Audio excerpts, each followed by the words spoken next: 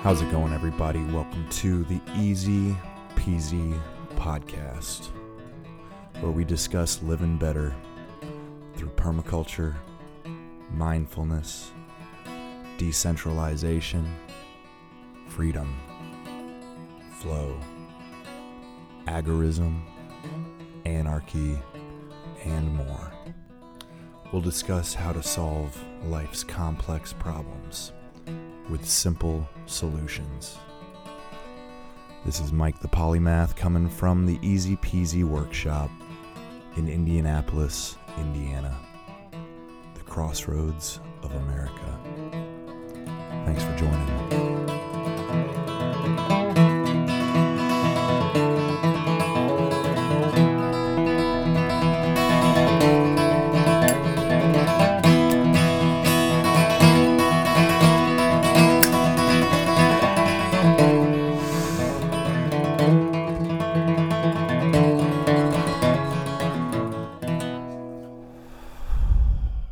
How's it going, everybody? Welcome to episode 121 of the Easy Peasy Podcast. I've got to admit, I think this episode might just blow your mind. Putting it together halfway blew mine, even though this was all content which I am already familiar with. Simply synthesizing it together into a certain order seemed to put this content into context in a way not done before. I'm not sure what I'm going to call this episode. I have a few different options to choose from, but one of them would be, have we forgotten more than we'll ever know?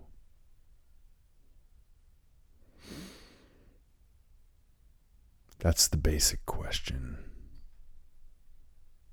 Because from what I've gathered, from what I've heard, there's a really, really good chance that humans, proto-humans, prehistoric people may have had technology that we haven't even scratched the surface of. I'm starting to think that we're not as smart as we think. You know, I often hear things said, assumptions made that feel incorrect.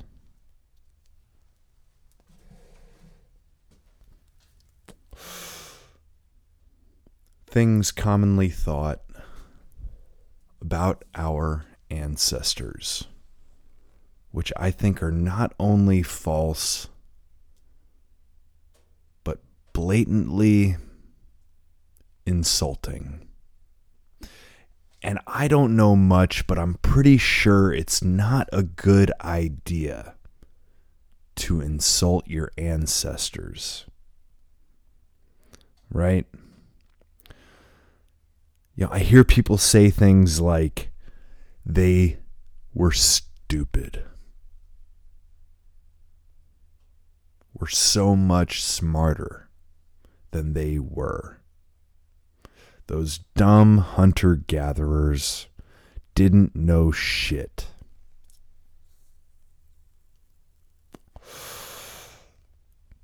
And I don't buy that.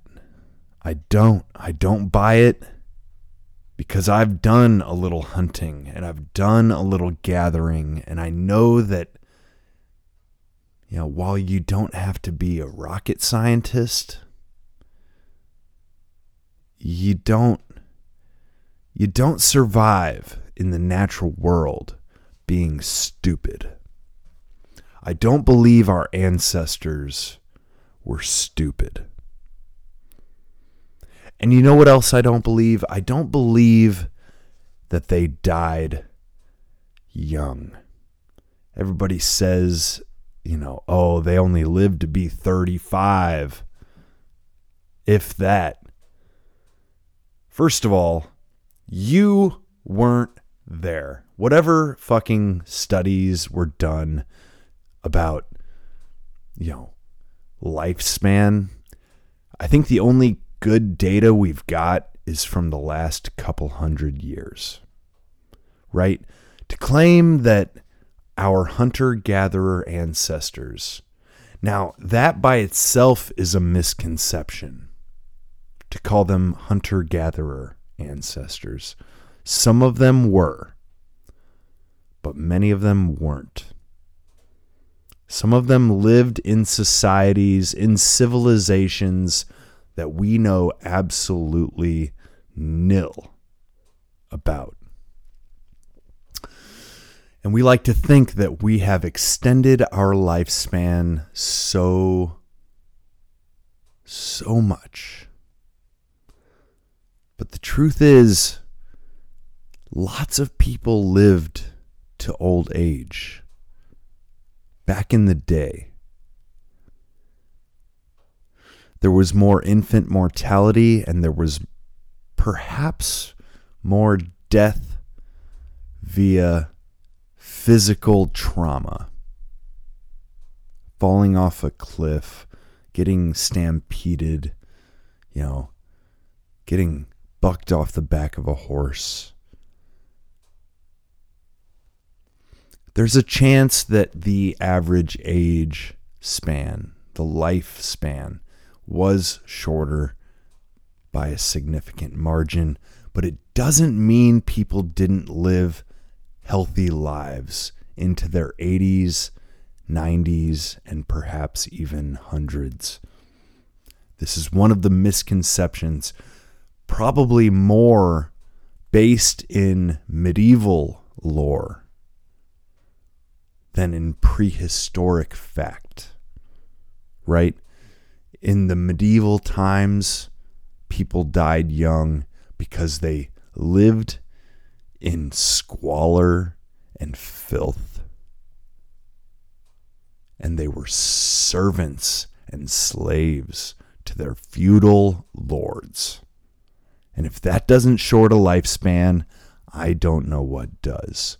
But I don't buy this bullshit argument about them only living to 30, 35, 40 if they're lucky. Bullshit. People in their natural habitat who made it through the relative vulnerability of childhood, more often than not, I assume, made it through adulthood and into their old age, and probably were stronger, healthier, and happier than most of us.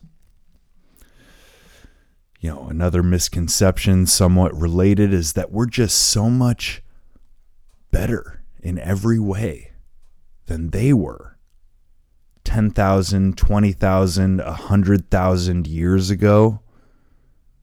We know more, therefore we are better. I would argue that just because we know more in a certain sense doesn't mean we're any smarter, and it doesn't mean they didn't know more about other things.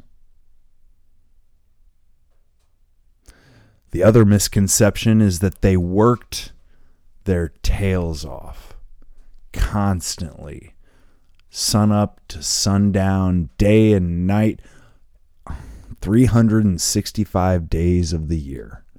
This I know to be false. I witnessed works of art in the rock that took time, and it wouldn't be done unless they had the time to do it. I believe our ancestors worked really hard for certain months, certain seasons, certain years, and I believe they prepared for the off season, for the cold times. And I believe we should listen to their lessons. These myths, these tales, these stories. Whether or not we buy it, whether we believe it fully, we can take a lesson or two here and there.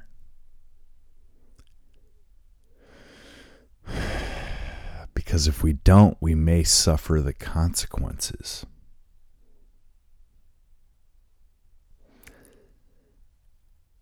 Now, I do tend to believe that there may have been ancient civilizations that we know next to nothing about, and I also believe they might have possessed certain abilities and technologies that we have not even conceived of. So, I won't jabber on anymore. I will play you this series of clips here.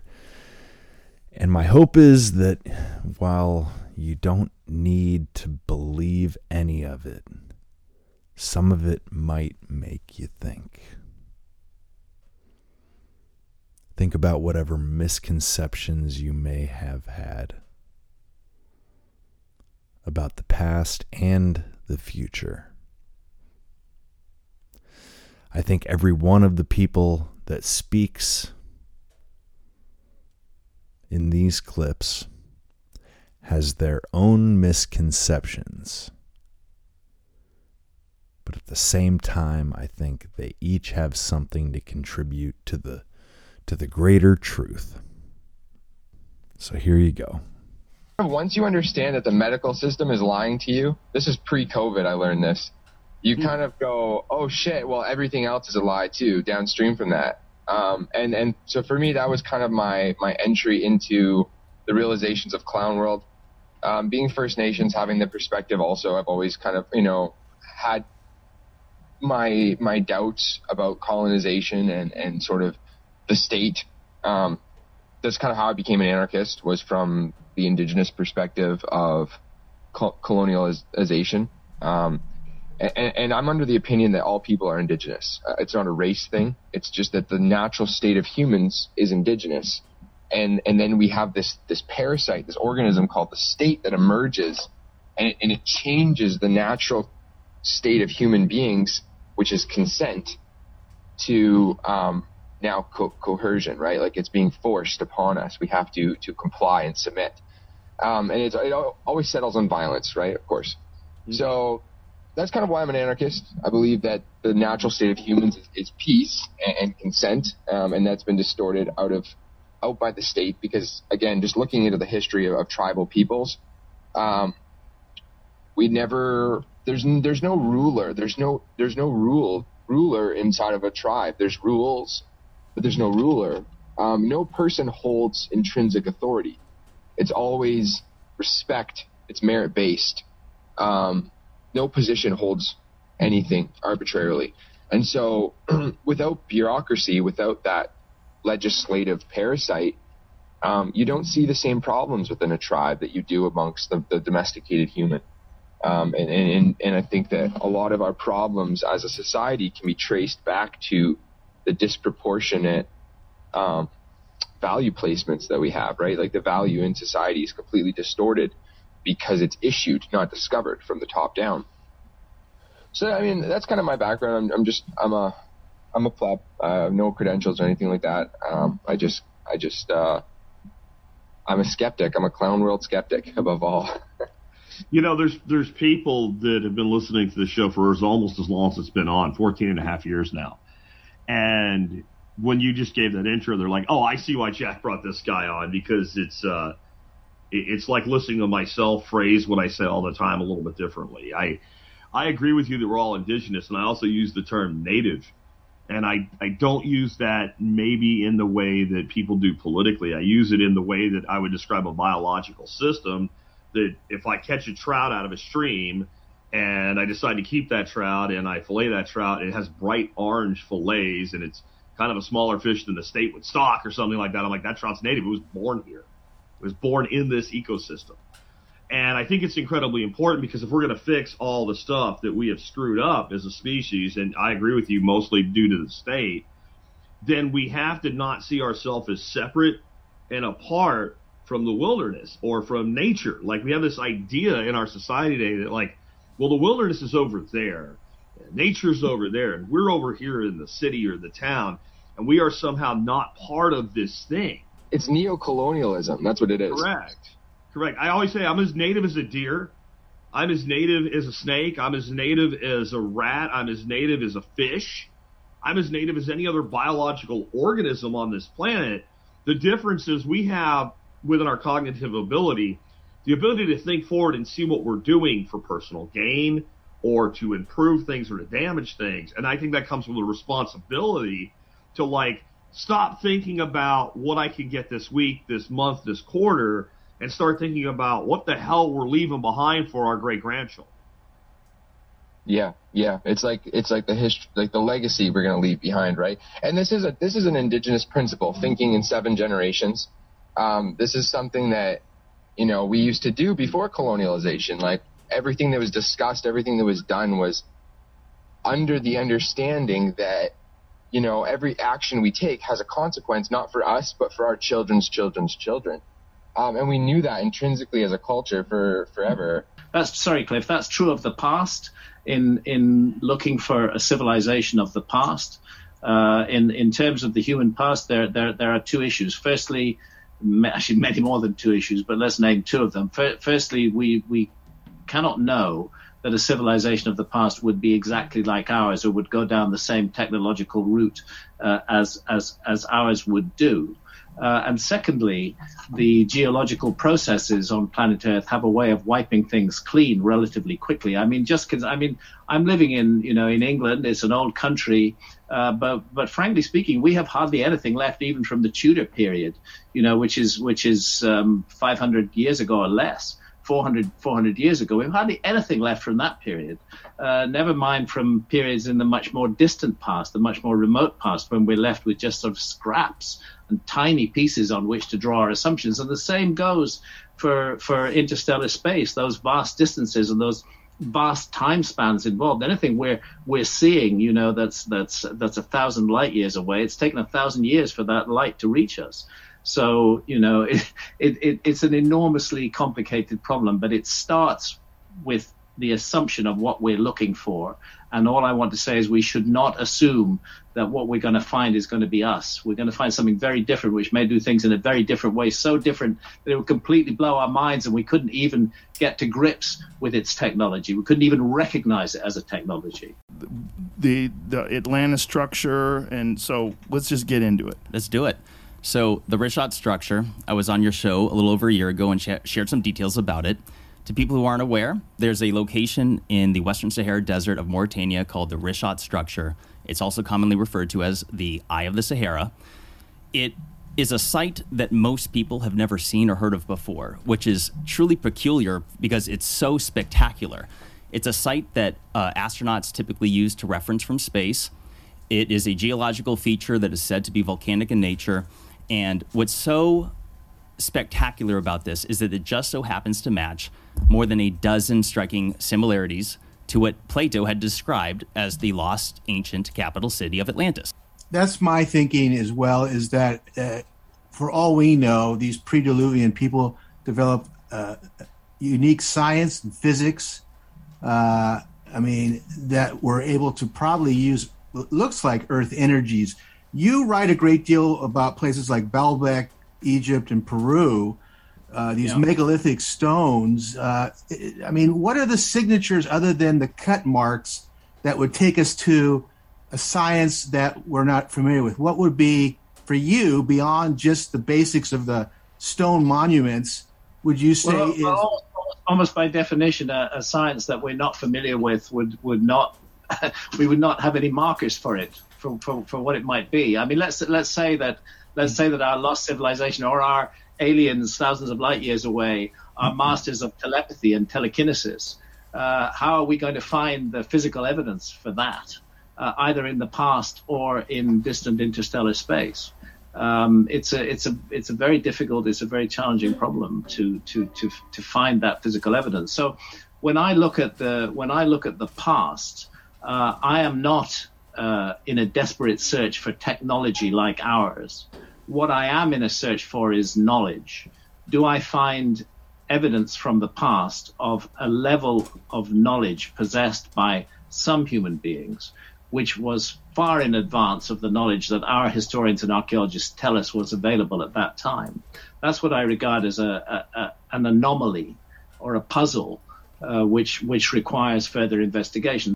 Now in today's world, it's trust the experts, right? It's delegate everything out. There's never any personal responsibility. It just, everything gets delegated out. And that's how you have massive corruption. Like, the corruption is enabled. It's kind of like incentivized.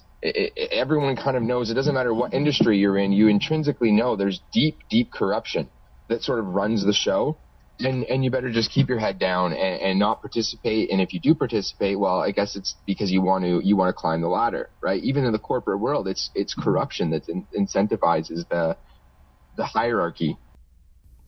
To add a little interest to our site, we do have excavators, we do dig around, we'd have mining gravel operations and stuff like that. But in the boneyard, we use the excavators primarily to keep the drains open.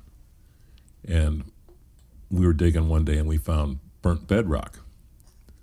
And you've probably seen a picture of that. Yeah. But the bedrock is actually burned. I mean, you can tell it's burned. It's got charcoal. I mean, it's like, and the gravels right above it are burned. Now, to go along with that theory, we had sea levels that rose 300 to 400 feet in a relatively short period of time. And Beringia, which was that land bridge that came across, suddenly it was no longer a land bridge, it was underwater. Worldwide, sea levels rose 300 to 400 feet around the globe. Yeah, quickly.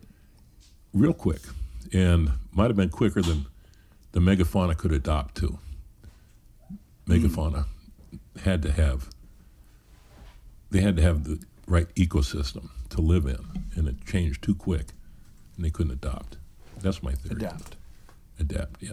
Yeah. So that's probably part of it too, right? Because some of the things probably survived. They think a lot of things died on the impacts or during the floods and if you found charcoal, I mean, they found this stuff that they call nuclear glass. It's called trinitite, I believe is the way they pronounce it.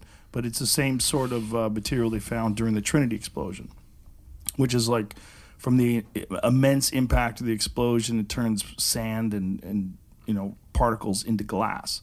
And they find that all around the world when they do core samples at that same time period.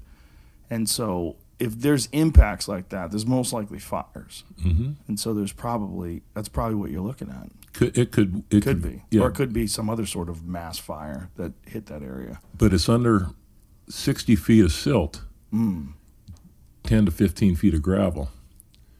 And where this is located is the widest pay streak in the interior. It's about a mile wide, this pay streak, where the gold is. The mountains used to be, a few thousand feet taller than they are right now, where the pay was coming out of the host rock. And gold's got a specific gravity of 19, meaning it'll displace itself 19 times in water. So that's how sluice boxes work. Gold pans. You mix the dirt with the water, the gold goes right to the bottom. Same way with the pay streak. The gold's moving down the creek, it goes deeper and deeper and deeper. The gravel goes over the top of it. Pretty soon it hits bedrock. You can't go any deeper, and that's where it stays. And the gravel just keeps moving down. So there was a lot of water that went through this valley. This creek there now is not 15 feet wide, but the valley itself with the pay gravels is a mile wide. Wow. And there's gold throughout the whole thing. So at one point in time, there could have been a river that's a mile wide that was running through there. Could have been. I don't know. And these animals that they said that aren't supposed to be there, what animals are those? Dire wolves being one of them. Dire wolves. You found dire wolves? Dire wolves. Do you have photos of this stuff? Is it all up on your Instagram? Yeah. Well, Jamie's looking. Yeah, there might be some on that on my page. So when you found dire wolves, like in what condition? Just the bones? Yeah. Because you found some tissue too, which is kind of crazy. Yeah. Like a lot of these animals died, and you found little pieces of soft tissue and tendons and ligaments, which those paleontologists were thrilled by. Like they couldn't believe it. Yeah. Yeah, they had bones with marrow still in them. Wow. And the carnivores had pretty strong jaws. They liked the marrow. That might explain why so many bones are broken where they're broken. Mm-hmm. You know, they chewed into these animals. And one of the other extinct, not just dead, but extinct animals we found up there is, we've never found elk before. Well, we found some elk, but the experts say they didn't exist up there. And I know you'd like to hunt elk and eat elk. We're not in our biological environment. We're not in our native environment. Everything has been, it's synthesized now. So because there's this biological imperative that's no longer being met, we see all this dysfunction everywhere in society on interpersonal levels, right? Like you see like the chronic abuse, like abuse amongst families, like domestic abuse, things like that. Chronic addiction. Addiction's a big problem right now in any community, anywhere. Especially now with high-level synthetic opiates and things like that. It's the real pandemic. But that is all a symptom. It's not a cause. The cause is truly just our value placement is wrong, and we trust authority. We don't actually have any merit in our leaders. Our leaders are all scammers and fraudsters, essentially. To become a good politician, you have to be a good scammer. All of these things raise questions in my mind. I don't impose a notion of what a lost civilization might have been. I don't want to do that. I want to let the evidence speak to me. And the evidence says to me, there is a big hole in our understanding of the past. There are too many anomalies to be dismissed as mere coincidence. We're looking at a legacy of knowledge and wisdom that's been passed down over a very long period of time. Yeah, you're referring to the Perry Reese map, which is the one I know about. That's just one of a category of maps. Yeah. Perry Reese map is extremely interesting, drawn by a Turkish admiral in 1513. We're fortunate that he made handwritten notes on the map. Mm-hmm. Not all of the map has survived. Actually, only a fragment of it has survived. It was originally a world map, but the fragment that survives shows the west coast of Africa and the east coast of the Americas. And this map was drawn in 1513, and that was just 21 years after Columbus famously sailed the ocean blue in 1492. And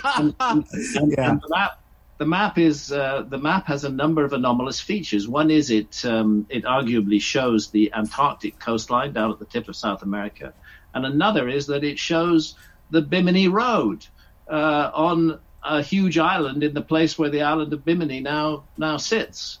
And the last time that structure was above water, it's now 20 feet underwater. The last time it was above water was more than 7,000 years ago, and it was above water for thousands of years before that. So, Perry Reese, the Antarctica aspect of Perry Reese swings into focus when we realize that there are dozens of other maps from that period which also show Antarctica. And yet you can go to maps created with the best technology in the early 19th century, such as the Pinkerton World Map, and you'll find only a hole where Antarctica is. There's no land mass shown there at all because we didn't discover it until 1820, and those were honest cartographers. And yet there it is on much older maps, copied from even older source maps, in the right place, of the right scale and size, many details correct. It's a very puzzling thing, and I think these puzzles. I think research should be anomaly driven. We should be driven by things that aren't explained by the current theory. One of the problems I have with archaeology is that they want to make everything fit into the current theory. Right. Here's the current theory. We want to make everything fit with it. If it doesn't fit, we might actually not even speak about it. You know, this is how archaeology unfortunately works, that they'll dismiss whole topics, the way the notion of Clovis first in the peopling of the Americas, that the Clovis culture was the first culture, the way that had a stranglehold on American archaeology for decades, even though there was masses of evidence which showed that Clovis was definitely not first.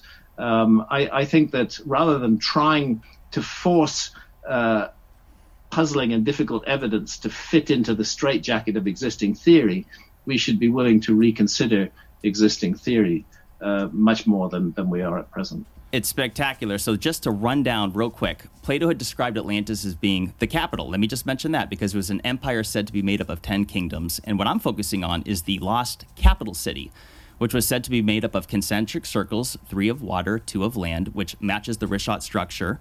It also was said to have an opening to the sea at the south. And if you look at it from satellite imagery, you can clearly see that water had ran through it. Let's take a look at that. Tell Jamie what image to pull up so we can... And furthermore, it was said to have mountains to the north, and you just so happen to have mountains called the Atlas mountain chain, which Atlas was said to be the very first king of Atlantis.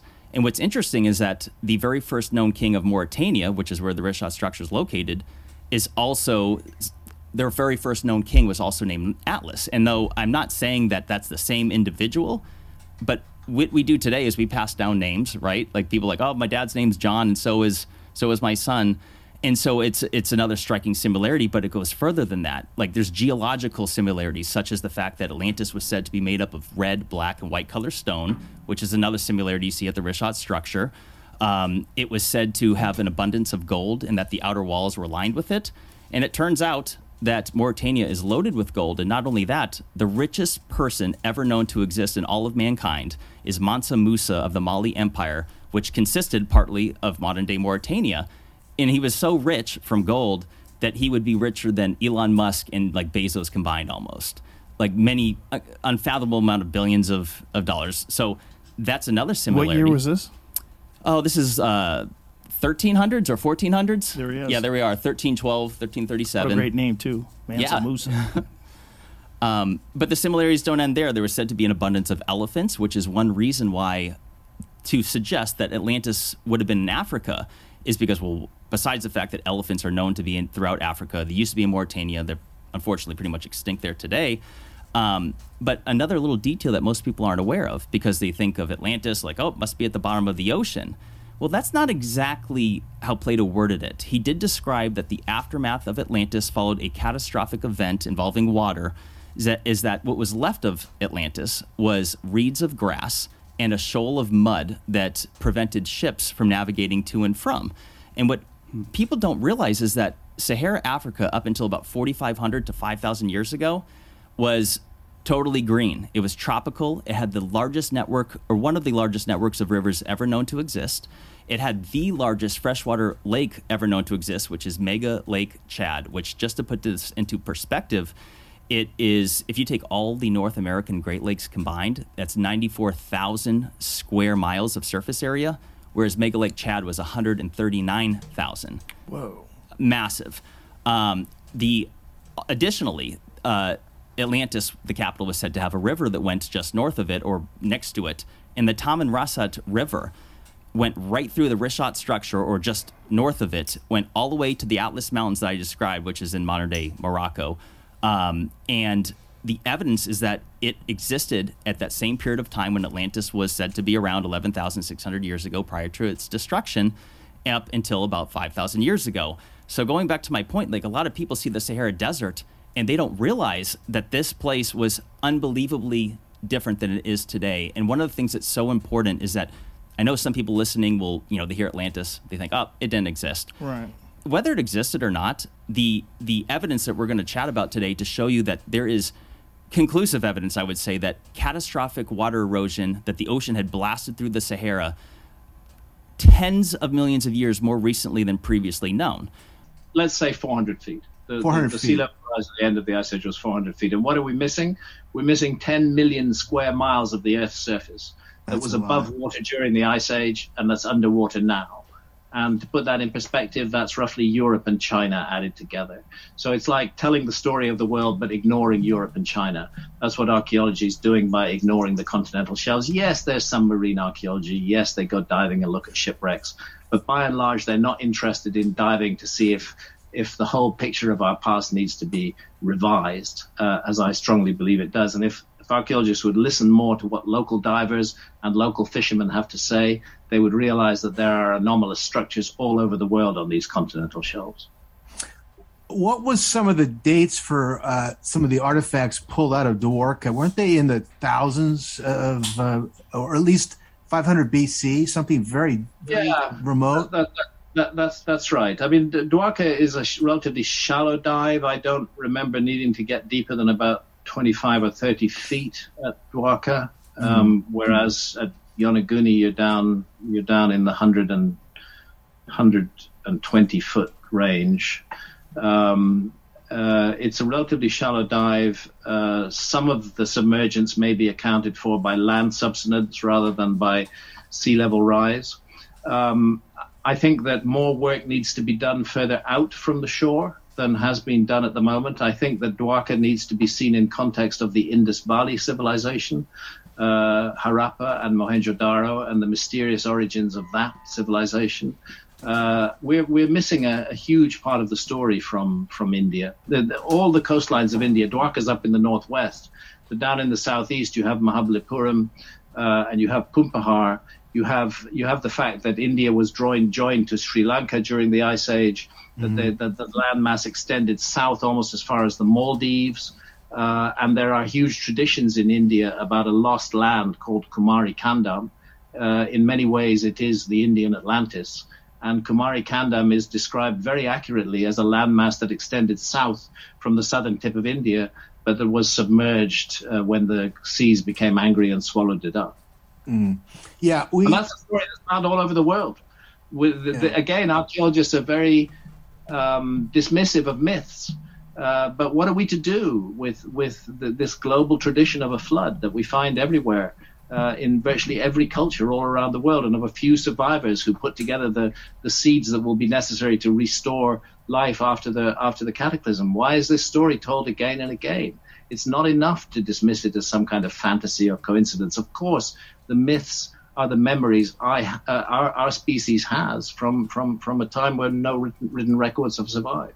I mean, it feels like there's a problem with Western archaeology. They don't really look at the Chinese ancient history. They don't look at Indian or Hindu history. And in India, they have thousands of these very, very old temples that have information in them that we just don't. We get trickles of this data. And something else very special about India, you have a living tradition, which is carrying down ideas from the remotest past and bringing them into the modern world. This is where India is very different from, say, Egypt, because when you go to Egypt and you see the ruins, the majestic, magical ruins of ancient Egypt all around you, the connection to the tradition of ancient Egypt has been severed, and we are only able to access that tradition through Egyptological interpretations of ancient Egyptian texts. Whereas in the case of India, the connection has not been severed, and that's why you don't find a lot of very, very, very old temples in India, because when you have a continuous tradition, well, they continuously rebuild and renovate temples. They don't just leave them there to, fade away. They keep on redeveloping them and building temples on the same spot. And we see examples of that in many other places. We talked about Chichen Itza. You and I both know that Chichen Itza, the Kukulkan pyramid, is built on top of another pyramid, and that you can actually get inside and see that inner pyramid with its inner shrine. And that the case of Cholula in Mexico, there's at least 6 pyramids built one on top of the other there. So this is why I think it's important to hang on to the notion that the antiquity of ideas is as important as the antiquity of the artifacts and architecture to which those ideas are attached. Fascinating. I would love to hear about your feeling on these different hominins that are popping up around the world. We have the Denisovan, which is, some people think those are the former Atlanteans or pre-Diluvian people. We have different hominins popping up around our planet. What is going on? It's like massive panspermia on a global scale. It's crazy. Well, it's certainly causing us to rethink the story of our past. Santha and I were very, very privileged to get to Denisova Cave in the south of Siberia. We made a massive overland journey across Russia in order to get there back in 2017. It is a very, very special place. Look, what's changed, and it's really all changed since 2010, when the Neanderthal genome was fully decoded and published. That's when we began to get to grips with the notion that anatomically modern humans and Neanderthals interbred. And we now know that the majority of human populations have up to 4% of Neanderthal DNA in their DNA. That's when we started to ask ourselves more questions about the Neanderthals. Previously, the Neanderthals had been thought to be, they were stereotyped as this ignorant, savage brutes, but they were interbreeding with our ancestors. Maybe they weren't so ignorant or savage if they were deemed acceptable and as mates. And then we find that actually the Neanderthals were doing art, that there are cave paintings left behind by the Neanderthals, which are tens of thousands of years older than the cave paintings left by anatomically modern humans. It's beginning to look like the Neanderthals were the smart ones, and that they taught anatomically modern humans how to paint. That skill looks like it was transferred from Neanderthals to anatomically modern humans, not the other way round. And in a sense, even talking about anatomically modern humans is unnecessary, because Neanderthals survive within us. We are all Neanderthals. Then you have the Denisovans, they're named after that cave in Siberia where a monk called Denis used to meditate. That's why they're called the Denisovans. And it turns out that they are related to Neanderthals and to anatomically modern humans, and that there was interbreeding going on between all of these groups, between anatomically modern humans, Neanderthals, and Denisovans. Furthermore, the Denisovans left behind artifacts that seem to be tens of thousands of years ahead of their time, that anatomically modern humans weren't making until 20,000 years later. So we're just at the tip of an enormous mystery of uncovering the truth about our past. And this is why I like to use the phrase, stuff just keeps on getting older, because it just keeps on getting older. And every time it gets older, look, we now have the earliest anatomically modern human skulls going back more than 300,000 years from Morocco, and certainly close to 250,000 years from Ethiopia. We know that Neanderthals and Denisovans were around for hundreds of thousands of years before that. These were symbolic species just like ourselves. They were capable of doing everything that we can do. Why it's interesting that stuff just keeps on getting older is that it opens up that window wider and wider for missing elements of the human story. And I am convinced we are a species with amnesia, and that this very long span of time that precedes the so-called origins of civilization, the longer it gets, the more difficult it comes to believe that civilization just began suddenly 6,000 years ago. No, it's got much, much more ancient origins than that. And those origins may not be confined entirely to anatomically modern humans at all. Temple, nowhere near it. And then there's a glyph on the inside. There's a lot of controversy around that. But there are some of these artifacts, they do for that reason, because they date a lot of stuff based on the site that they found it. So if there's organic material at the site that they found it, and I've found it's a kind of like a smoking gun piece in all of this, is all the vases. So are you familiar with the incredible stone vases that they make in Egypt? Please talk about them. Yeah, so there is a collection of these things. They're made from igneous stone. And Jamie, I've got a few pictures of the vases in that vase directory, and they date back. It's what's interesting to me about these is that they're some of the earliest types of artifacts that we find. They stretch back far into what we'd call pre-dynastic time, basically Mesolithic times. Right back to even 15,000 years ago, there was a site called Toshka that was dug up. It's underwater now, but and it was a primitive burial. There was a guy that was curled up in this burial site on the side. Go back to that, Jamie, the thin card one. Yeah, what's going on there? So this is an example, and these vases display just astonishing aspects of precision and engineering. So this is an example of just how thin this material is. So it's igneous stone. This might be porphyry or something like this. A very, very hard stone, very hard to work, but also brittle when it becomes thin. You can see the giant crystal occlusions, the white marks in it. This stuff becomes brittle, yet it's been worked down to this thinness because this one's been damaged, and you can see how thin that interior wall is. Flinders Petrie is the great Egyptologist, the first guy to really start applying engineering principles from the industrial age to this stuff. He found one, he talks about one in his work that was 1/40th of an inch thick. Wow. A 40th of an inch thick. And the interesting thing about these vases, there's 50,000 plus of them were discovered beneath the step pyramid of Djoser. He collected them all up, and even in the museum that's at Saqqara, they talk about, this is so. I've been down underneath the step pyramid. This is a fragment of one of these vases that I found you can handle down there. And even in the museum there, they talk about, he didn't have them made. These were inherited objects from earlier times. Like they get the concept right. And so these things stretch way back into time. There's pre-dynastic artifacts from pre-dynastic burials. But there's always these sort of arguments, can you do this by hand? Can you not? And so recently, there's been some work done. I've been working with a couple of guys, the son of Christopher Dunn, who wrote some real seminal textbooks on ancient Egyptian technology, his son Alex, and Nick Sierra. They're qualified, professional metrologists. They work for Rolls-Royce in Indianapolis. They make aerospace parts, turbine blades, things like that. They've got their hands on a pre-dynastic Egyptian vase.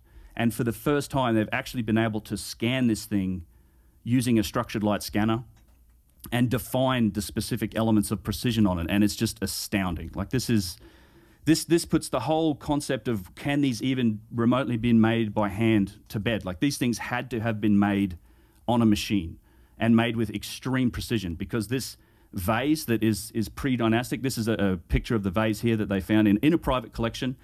Because I should say, generally archaeologists, Egyptologists, they're not engineers. They're not particularly interested in sort of how things were manufactured. So what they've done is they've taken this and put this in a machine, and it's a structured light scanner, so it creates like a point cloud of different lights, and then you match a geometric shape to it, be that like a flat plane, a cylinder, a sphere, a cone, and then you can perform sort of geometric calculations on it and define things like precision. So if you go back to that, the surface A, the vase lip, right? So this is, you can see down on the bottom, they've created a point cloud of the top of this lip, so the flatness, and they've called this surface A. It's comprised of 3,813 points, and it's within 0.003 of an inch of being basically perfectly flat. Wow. But that's 0.003 of an inch. 0.003 of an inch. And this is over who knows how many thousands of years of erosion and sand and dust and wind. Exactly. It's at least 5,000 years old. I suspect this could be far older than that. Now, what's interesting, once you start doing this, and if you go to the next one, Jamie, now we're looking at the lip. So you take a cylinder and you basically take 10,000 points plus, and you match the inside, the mouth of the vase to a cylinder. And what you can now measure that against the other surface. So if you think of like the top of it as being like the x-axis, this is now your y-axis. So that first symbol here, the perpendicular symbol, what it's showing is that how perpendicular is this cylinder on its axis relative to the top of the vase, the surface A that's on the top, within 1,000th of an inch. 1,000. So it's perfectly perpendicular to within 1,000th of an inch of the top of the vase. And then the second reading here shows you how perfectly, what's the circular error, like what's the circularity of it. It's within 13,000ths of an inch of being perfectly circular. How are you going to do that by hand? You can't. This is the thing. And if you literally can't. No, no one's ever been at you. It gets if you rub two surfaces together, you can make them flat. But when you start looking at the real teller in precision and in these discussions about ancient engineering, it's an easy thing to understand when we talk about 90-degree turns and flat surfaces. But what gets really interesting is when you start talking about one surface in relation to another. And remember, these objects, like the big boxes in the Serapeum that weigh like 70 tons, you've got surfaces, 11 feet apart. It's the relativity of one surface to another. So how flat, how straight is this in relationship to this surface? Right. And with this vase, the incredible thing about it is that it's, as you go down it, there's another slide if you can look at and you should mention how much this equipment costs real quick. Well, yeah, so these structured light scanners are like $250,000. They're professional.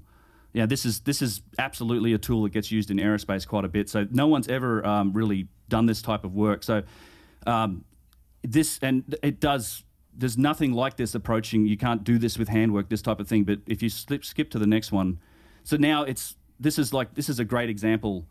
So what you're doing here is measuring the circularity. Go to the next one because the lug handles are kind of the really important part of this.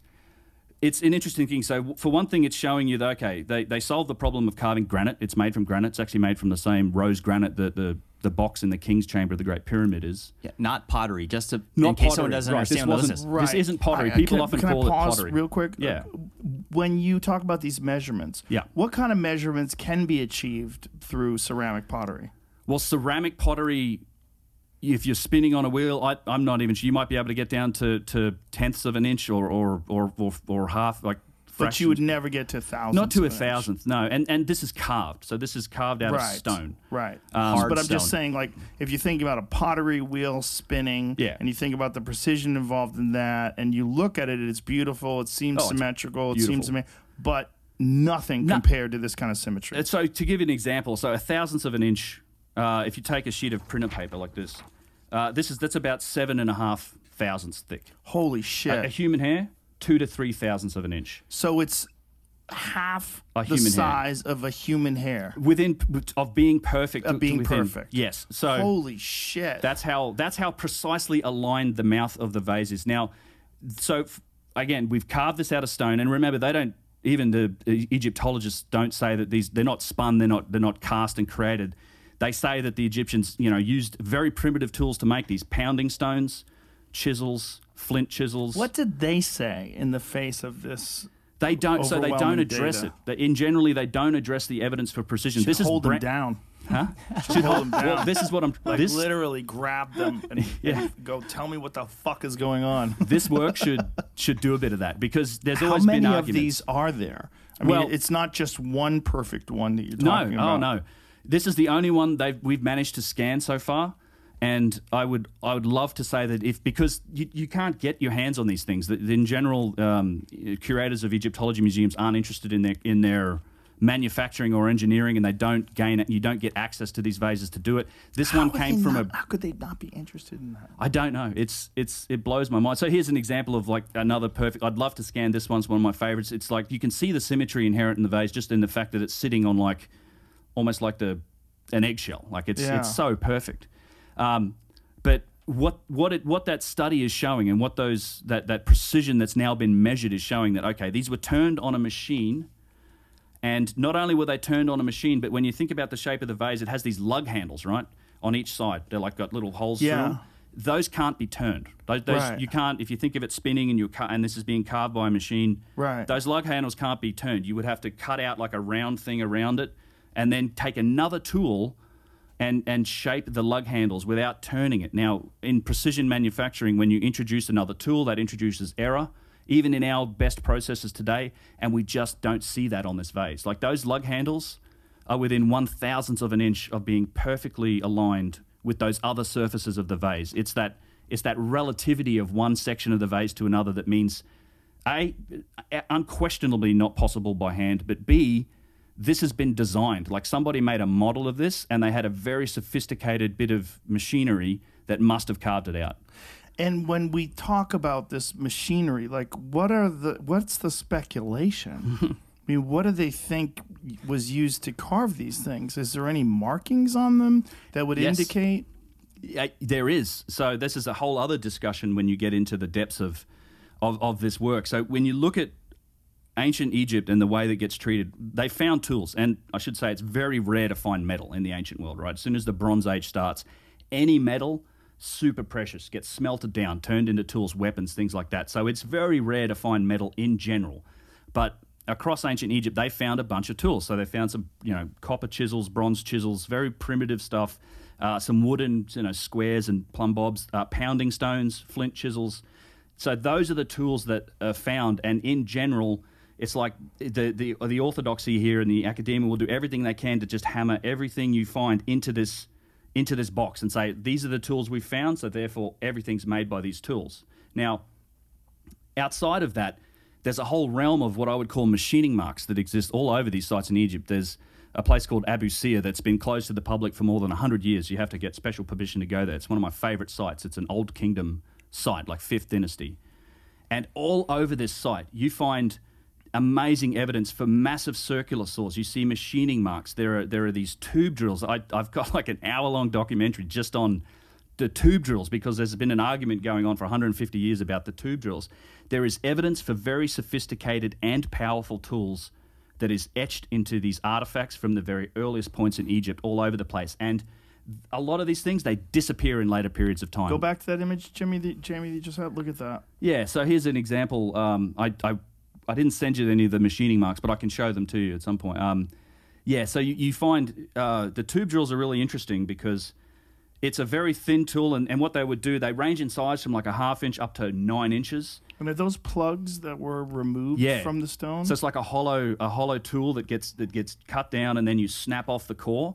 And now Flinders Petrie, he was you familiar with Petrie? He was around like late 1800s, early 1900s. I use his work a lot in the stuff that I do because he was the first guy to apply engineering principles to what we saw, which is kind of this meta point that messes with my head a bit in that it took our civilization up to the industrial age to even be able to put some of this stuff into context. Like anyone else that looked at this stuff before we understood what machining was, what working in this stone was, what it looks like to cut stone with a circular saw, you don't have the context to explain it. So we had to get to the industrial age and develop sort of mass manufacture and engineering for us to even recognize what we're seeing here. Wow. So he found there's a famous core. It's called Petrie's Core Number 7, and it's a drill core from one of these holes. It's in granite, and it's located in the Petrie Museum. And this museum is one that actually allows research appointments, and you can analyze it. And it's been analyzed several times. There's been an argument that's been going on for literally 150 years about this core because what Petrie found and what Chris Dunn later verified. Yeah, that's Petrie's Core Number 7, exactly right there. That, in fact, might even be Chris Dunn's photo. Those that groove that goes around it, very obvious striations, right? Mm-hmm. So it's been incontrovertibly shown that that's a spiral.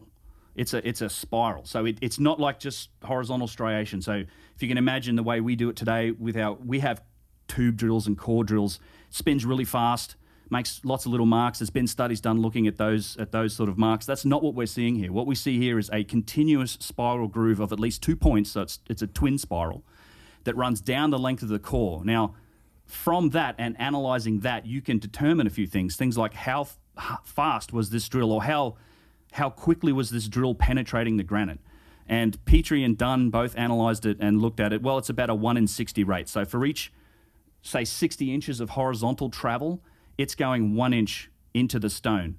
So imagine that. So if you take a spiral and straighten it out, mm-hmm. And you just imagine, all right, 60 inches this way, you're getting 1 inch of vertical travel.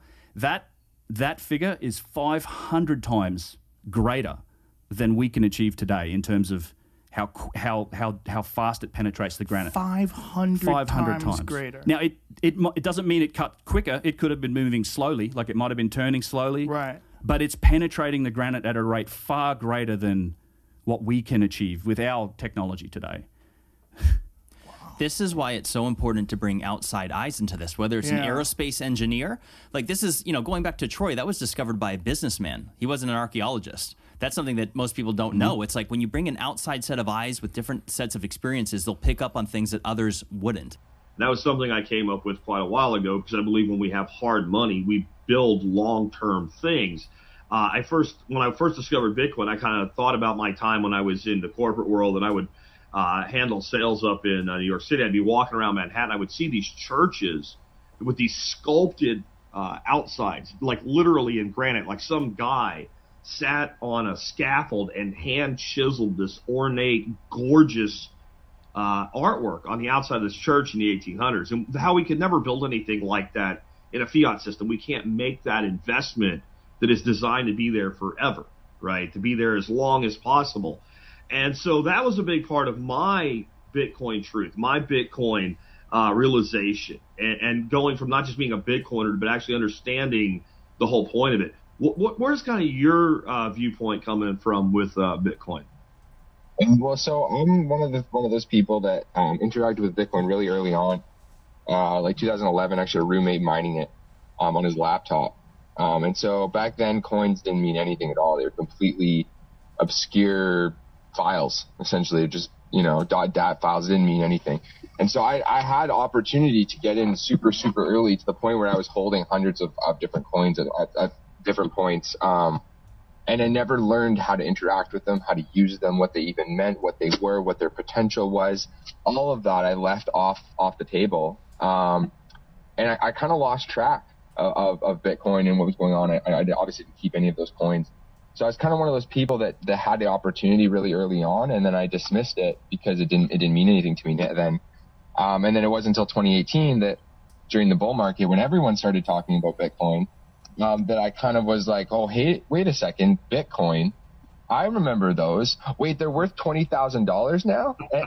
And then I was bitter. I was just instantly bitter, and I was bitter for probably until 2020. I was actually sort of somebody who was like, good, I hope Bitcoin fails. Like, I think that's a scam, and it fell through. That was actually my original perspective on Bitcoin. What's interesting to me, though, is, of course, like you said, sound money, and not just sound money, but actually what's more profound than sound money to me is post-state consensus, the ability to actually reform consent outside of Dunbar's number. So before Bitcoin, actually, we've never ever had the ability to do this as human beings. Like, there's literally no way to do it. You can achieve consent within Dunbar's number, and that's what a tribe is, essentially. And then outside of Dunbar's number, you either use, some proxy to interface with that other group. And generally that will rest on, religion or, spirituality, or there's usually some interface method, trade oftentimes, that kind of enables some form of peace to exist between groups of people. And like, if you look at North America, we had a hormesis, I would say, here before colonization, where all the tribes sort of maintained a certain balance and a symbiosis within their environment and in proximation to other tribes.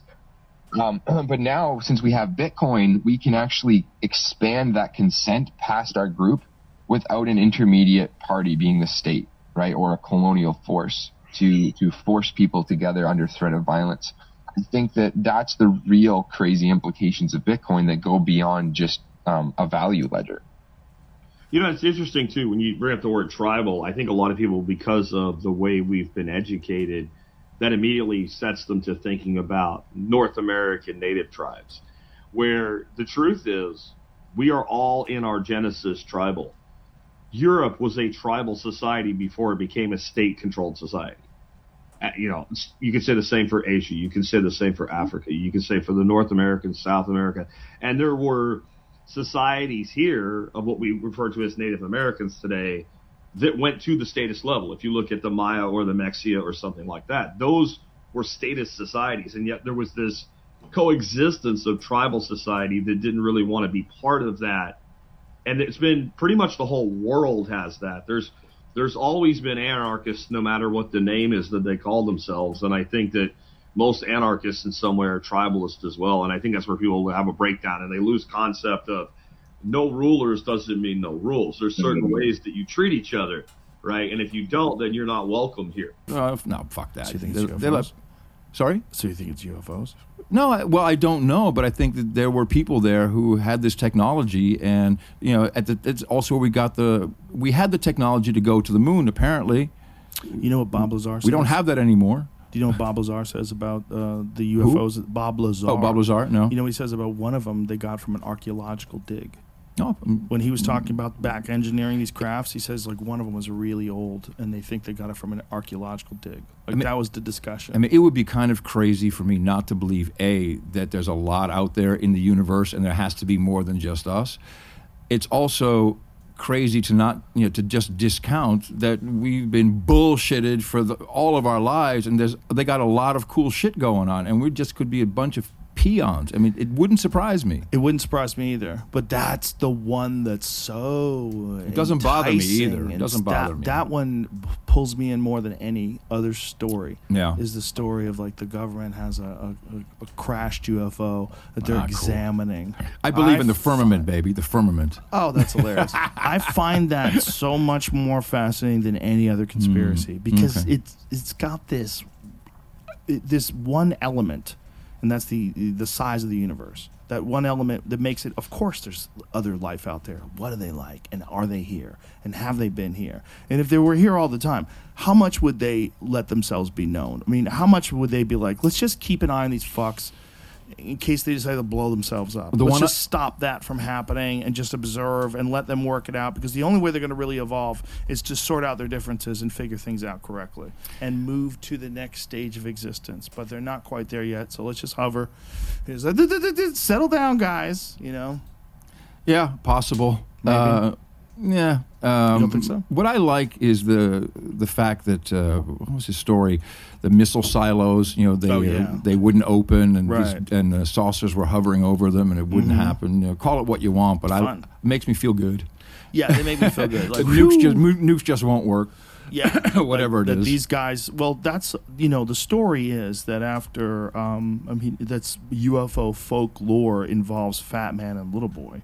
Yeah. Because UFO folklore is that after they dropped the atomic bomb on Hiroshima and Nagasaki, everything ended. Then you started seeing all these UFOs. And then it became much more prevalent.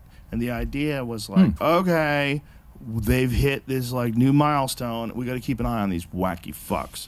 So everything post detonation of the atomic bombs, whatever the Trinity experiment, all the different atomic bombs, like there's a big uptick, apparently, supposedly, in UFO sightings. But I mean, like, well, they should do something because it's getting a little heated out there. I mean, where are they going to drop in and say enough already? I think one of the things that you would want out of a culture is for them to figure it out for themselves. Of course. And I think that that's what you want from your children.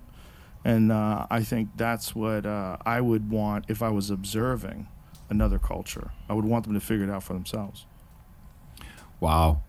You know what I'm saying? Because I know that you like this. I know you like this. Well, over time, if you look at what we are like now as opposed to what we were like 1,000 years ago, it's people are way less violent. It's way safer. It's better. We're more educated. We understand things more. We're more compassionate. We're more open-minded, and that continues to move forward.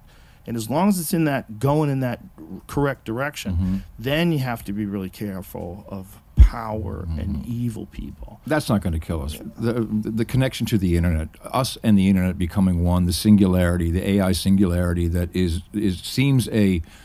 seems just like it's a given at this point, where we'll be even connected even tighter to the network. Yeah. And a lot of people seem to like the idea. We already like our watches, monitoring us and telling us what to do and when to get up and when to sit and when to run and how fast to cycle.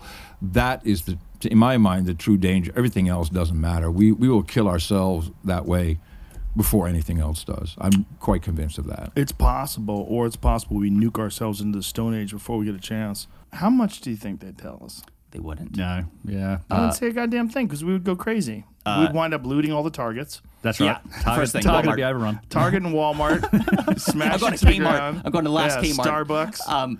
Real quick, did you hear what Elon Musk said on the Full Send podcast a few months ago? What? So there's Full Send, the Nelk Boys, awesome guys, great podcast. Elon Musk was on there, it's like 4 months ago, it has like 15 million views. It's a 3-hour podcast. And at 2 hours and like 53 minutes, they start talking about cataclysms and ice ages. And Elon Musk, this is, out of all things that were discussed on the podcast, in my mind, the most interesting part of it all got zero coverage. It's like nobody talked about it, and it's because it's 2 hours and 50 minutes in. But Elon Musk says a couple things within just a few minutes. He says, if you want to go down a deep, deep rabbit hole, look into ice ages and how often they happen. He goes on to say that... let's listen to this. Okay. Listen to if you read about ice ages. Yeah. Really? Like Yeah, what? deep rabbit hole on ice ages. What's so intriguing about them? The whole Earth has just been through the whole Earth is just freezing. Like I said, there's deep rabbit hole on ice ages. Deep rabbit hole. Where should we There's go? so many. I guess, Wait, there's so many what? Wikipedia or Wikipedia. Encyclopedia Britannica. Give us like a little bit of a tidbit of it. Yeah, why do you love it? Why do I love it? I mean, I think it's just interesting. So interesting. That's that how much Earth's climate has changed, and even where the magnetically where the poles are has shifted over time. So, anyway, there's also been times where in the past where our galaxy has like collided with another galaxy. That probably threw things for a bit of a loop at the time. What, is there like a conspiracy when it comes to ice ages or anything like that, or not really? No. Oh, okay. When was the last ice age? How long ago was that? Well, we're technically in sort of an ice age right now, although it depends on what you call an ice age. What happened to global warming? Wait, but yeah, how so? Like, what defines an ice age at that point? Global warming's not like cool anymore. It's a deep rabbit hole. What do you do when you go down a deep rabbit hole, though? Is it YouTube videos, books, or how do you educate yourself on this? Go all over the internet and books and clicking around the internet, Googling Wikipedia, YouTube, whatever. So Twitter can be interesting. I think there was probably something significant that happened at the in the last ice age, because we don't see any evidence of writing. When I say I'm using ice age in the colloquial term of like when was it very snowy and where the glaciers came down far and where summer was short and winter was very long, and that was about 10,000 years ago. So something happened around that ice age, that because we see no writing. No writing before that ice age, and we start to see writing pop up in multiple places on Earth after the most recent colloquially termed ice age. But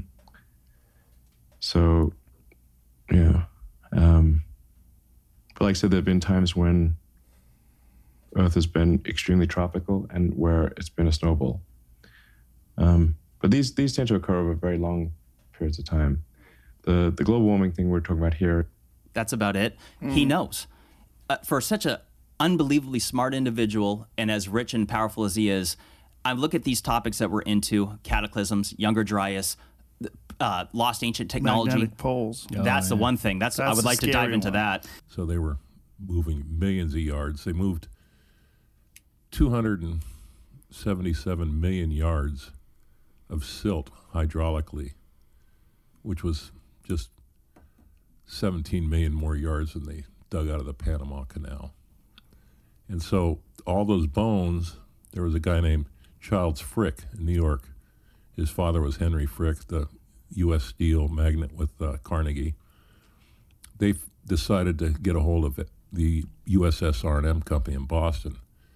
And they said, hey, how about we finance to get these bones out of Alaska and bring them to AM&H? So they worked a three-way deal with the University of Alaska Fairbanks, President Bunnell up there. And a guy named Otto Geist started going out with a bone wagon. They collected bones from 1928 till 1958. Now, they were only supposed to collect scientifically important bones. And for those, they were supposed to do research on them and write reports and submit them to my company. Well, they didn't do that.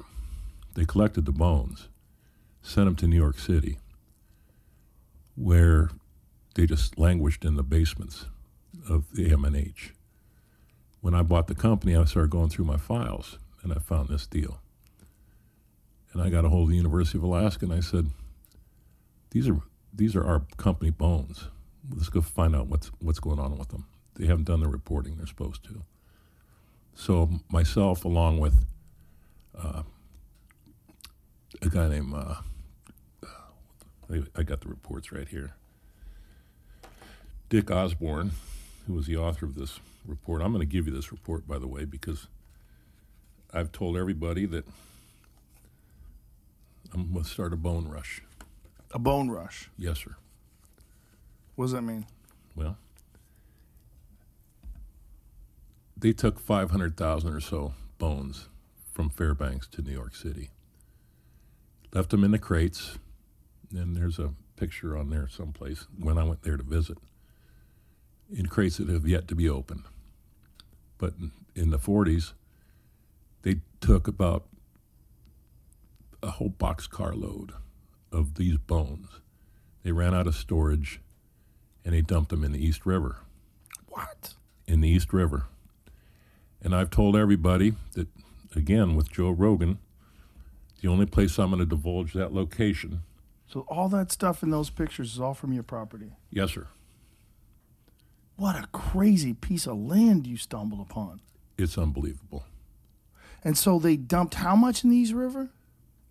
I'm told by Dick Osborne a boxcar load, 50,000 or 50 tons. Just threw it in the water? Yes, sir. Is it still there? I don't know. That's Could it be still there? Could be. Some of it, maybe? Certainly the tusks. Do you know where it was? Yes, sir. So you're going to hire some divers? What are you going to do? I've told, no, you have a lot of people that follow you on your Instagram. I got a lot of people that follow me, thanks to you. And I said, you know, those bones, as far as I'm concerned, that they dumped in the East River, they're no longer mine. They're finders keepers. So if any of you guys want to go out and find some bones, I'll tell you exactly where the fuck they're at. That's why, for example, I'm interested in ancient maps that have survived and been copied and recopied down the ages, which include very accurate relative longitudes. Longitude is a technological problem. Solving longitude requires an accurate chronometer that can keep accurate time at sea. And our civilization didn't do that until the second half of the 18th century. So when we find maps that go back to the 15th or 14th century, which we know were copied from even older source maps now lost, which include precise relative longitudes, then we have a problem. And the problem gets even bigger when those maps show the world as it looked during the last ice age, and it gets bigger still when those maps show continents such as Antarctica, which our civilization didn't discover until the 19th century. The Adam and Eve video. Oh yeah, the Chan Thomas thing. Jesus Christ.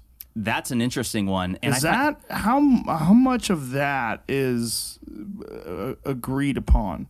That there could be a time where the magnetic poles actually shift. So this is science. They say that the last one was like 778,000 years ago, and we're like something like 200,000 years overdue. But the Adam and Eve story, the theory of that is that it happens in cycles of 6,500 years, and that it's a 90-degree flip, but 6 days later, or on the seventh day, it corrects itself. The planet flips, not just correct. It's a planet flip, 90-degree. And that because of it, the Earth essentially does a standstill. The sun will basically stay in the same spot, causing heating like we've never experienced. And that the wind and the waters continue with their momentum. Because essentially the wind travels at approximately 1,000 miles an hour at the equator. So the theory is that when that event happens, it's going to be cataclysmic. And here's the wild thing is that in that document, it says a continental-sized tsunami being 2 miles high. Well, I showed you the Emikusi volcano in Africa, in the Sahara, which is at 11,300 feet, that has salt as well as evidence of gastropods, sea life. That's 2 miles high. Yes. And I'm like, it would make a lot of sense. Like, if you look at the Bible and involving, like, Revelations, and it's saying, like, 6 days. 6 days on the seventh day, God rested. In that document, it says 6 days, things start simmering down a bit, and by day 7, things are starting over new. So, what's the science behind this complete reversal of the magnetic poles? So, real quick, this is the part that sets me off about this is that any article you ever read on this, it makes it crystal clear that this will not be apocalyptic. Maybe we'll potentially have some satellite communication issues that could affect our power grid and telecommunication systems, and that's going to be unfortunate. But don't worry, it's not a doomsday. I'm like, okay, first of all, if the grid goes down, that is doomsday.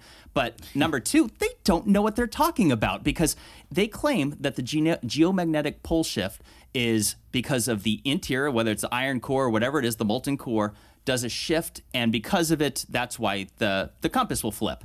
But I'm like, if you look at the nature of earthquakes, some originate in the crust, others originate in the mantle, in the parts that aren't solid. So I'm like, if you're saying that the interior that is molten does a shift, why on earth would you suggest that it wouldn't cause earthquakes or volcanic activity on the surface?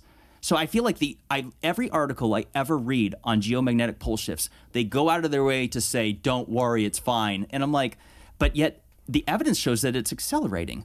Back in just the 1990s, it was traveling, the North Pole was transitioning at 10 miles a year. Now it's at 40 or almost 40 miles. It's accelerating. And in the Adam and Eve story, it talks about, actually, no, not the Adam and Eve story. There was a documentary on Nova years ago that the evidence shows that when they've studied all other volcanic rock for prior known pole shifts, because keep in mind, there's hundreds that are known. This has happened throughout millions and millions of years. This is mainstream science. The poles do flip.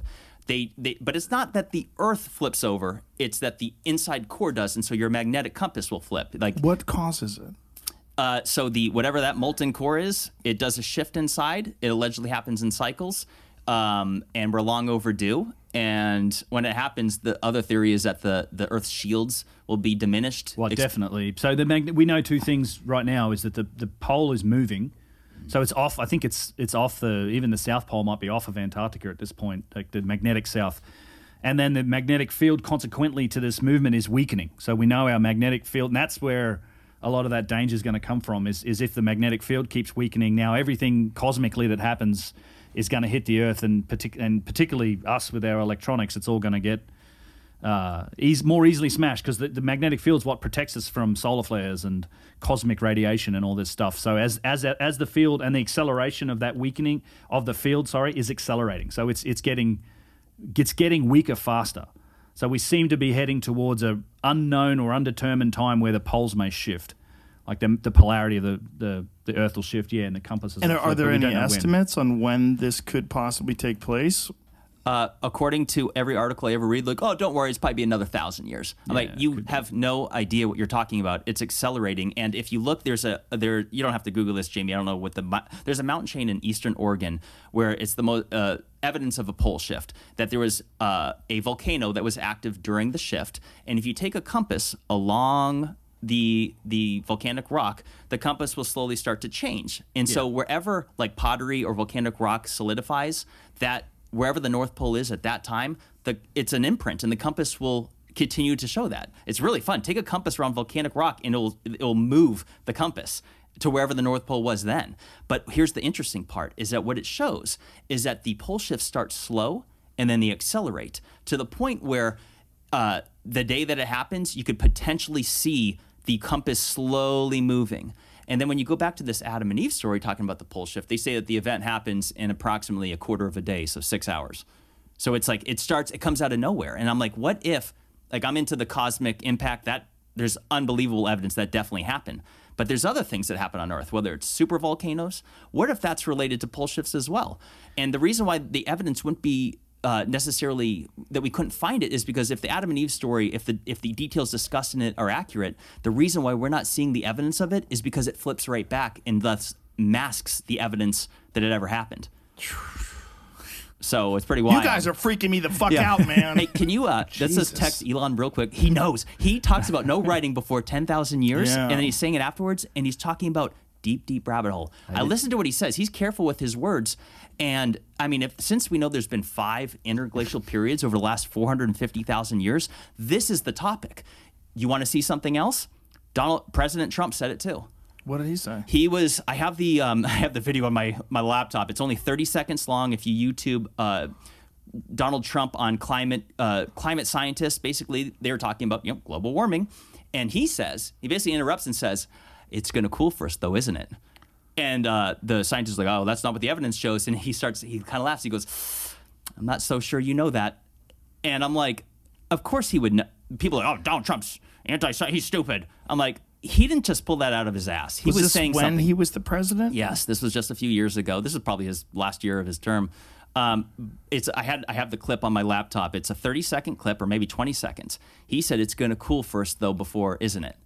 And I'm like, I look at what Musk is saying and this evidence of the pole shift. I think that the true data on Earth is that the Earth is cold most of the time. That right now we should be grateful that it's nice and cozy because we can live when it's warm. But I think that the data might indicate that Earth is cold more often than it's hot. Well, that's what Randall Carlson has said. And what Randall Carlson said that really freaked me out, he goes, global warming's not scary. He goes, global cooling. That's what's really scary. But we're so concerned with our own guilt and impact because of industrialized society and what sort of impact we're having on the climate and the earth and our air, and then there's this narrative that just gets repeated over and over and over again, this fear mongering, and everyone gets freaked out. It's not to say that we aren't polluting, we certainly are. Not to say that we shouldn't improve, we certainly should. Sure. Yep. But if the fucking magnetic poles might shift and we might get hit by a giant rock from space, we might have bigger problems. Yeah, and we're going to be concentrating on nonsense, which is really par for the course with human beings. We're going to be concentrating on these things that we're really not going to fix over the short term. When something might happen that it makes all of it a moot point.